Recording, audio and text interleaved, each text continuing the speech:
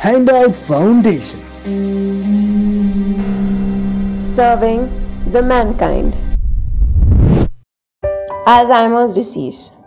Death is something that we don't have control over. But what if before you die, you forget everything and everyone you have ever been close to or ever cared for? Scary, right? But this happens to one suffering from Alzheimer's.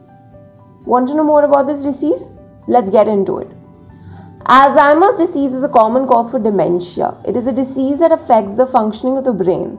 Scientists have found that the brain of a person suffering from this disease develops a certain kind of plaque or tangles that are responsible in damaging the brain cells, leading to memory loss and change in behavior of the affected person. Age is the riskiest factor in this disease as it only tends to worsen the condition of the patient as the patient grows older and older. People above the age of 65 are generally targets of this disease, and as they grow older, the risk just increases. Every 1 out of 4 people above the age of 80 years is said to be fighting this disease. Other factors than age can be family hereditary or Alzheimer's history. Scientists have also found that people with cardiovascular diseases also are at high risk of developing Alzheimer's. Depression, though a symptom of Alzheimer's, can also be a cause of it if it is untreated for a long period of time. Symptoms of Alzheimer's could be frequently forgetting the names of people, places, and recent events, experience in mood swings, or feeling of sadness or frustration by their increasing memory loss, including communication problem. The disease has shown to progress in stages which can be helpful in identifying for patients and families where things stand. Now let's discuss about the different stages of Alzheimer's. The first stage of Alzheimer's show less symptoms leading to not figuring out about this disease. There is no dementia, no loss of focus, and one can function entirely on their own without assistance. The second stage of Alzheimer's is very mild, where forgetfulness becomes an issue. Forgetting names and finding things are common problems. Of course, this tends to happen naturally with age, so having either or both of these problems do not always mean you have Alzheimer's disease. Medical help is necessary for its determination. Stage 3 of Alzheimer's is where the clear-cut symptoms appear. The patient will show a loss of association with things he or she is readily familiar, example, forgetting the name of a family member. The sufferer often realizes this and is in denial, frustration, and anger. With stage 4 of Alzheimer's disease, the individual begins to lose the cognitive ability to handle elements of their life.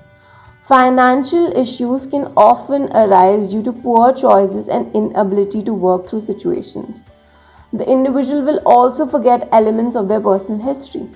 Stage 5 is classified as early dementia.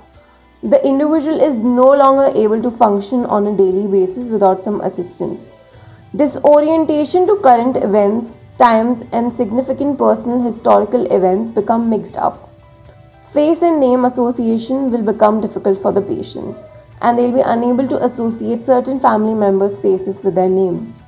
Stage 6 of Alzheimer's is the beginning of severe cognitive decline. The patient may be unable to remember their spouse's name. They'll be unable to recall large parts of their past. Time will become something they are unable to grasp. They start requiring more and more assistance with daily activities. Stage 7 is the final stage of this disease. Body control is often lost. The ability to speak is lost as well. Patient may only grunt or make primal noises, often in response to no particular stimulus. Patient will not have set sleep and after waking will be unable to recognize the closed ones. You might have a question that how much time does an Alzheimer's patient live? Though there is no cure for this disease, some drugs are used to reduce the effect of the plaque and tangles that helps the patient to live at least for 4 to 5 years after the disease is detected. The treatment for the symptoms itself is very costly. Some people even survive for 20 years depending on their personal health and condition. It is obviously disheartening for a child to see his or her parents suffering from this disease, and it becomes more difficult when the parents undergo a memory loss and denies recognizing them. The amount of care they give sometimes even goes unappreciated, which eventually leads to mental exhaustion for the caregivers.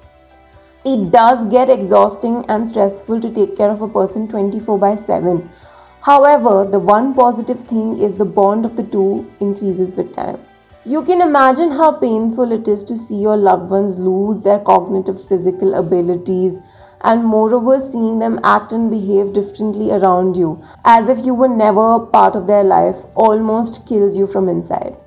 In such cases, support groups for family and friends can help.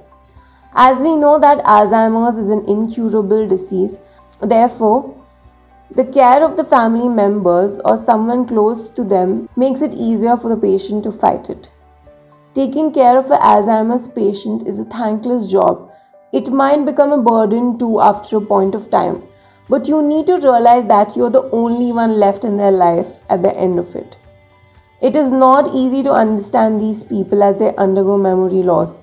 Sometimes they even get irritated and angry and do things that are disturbing.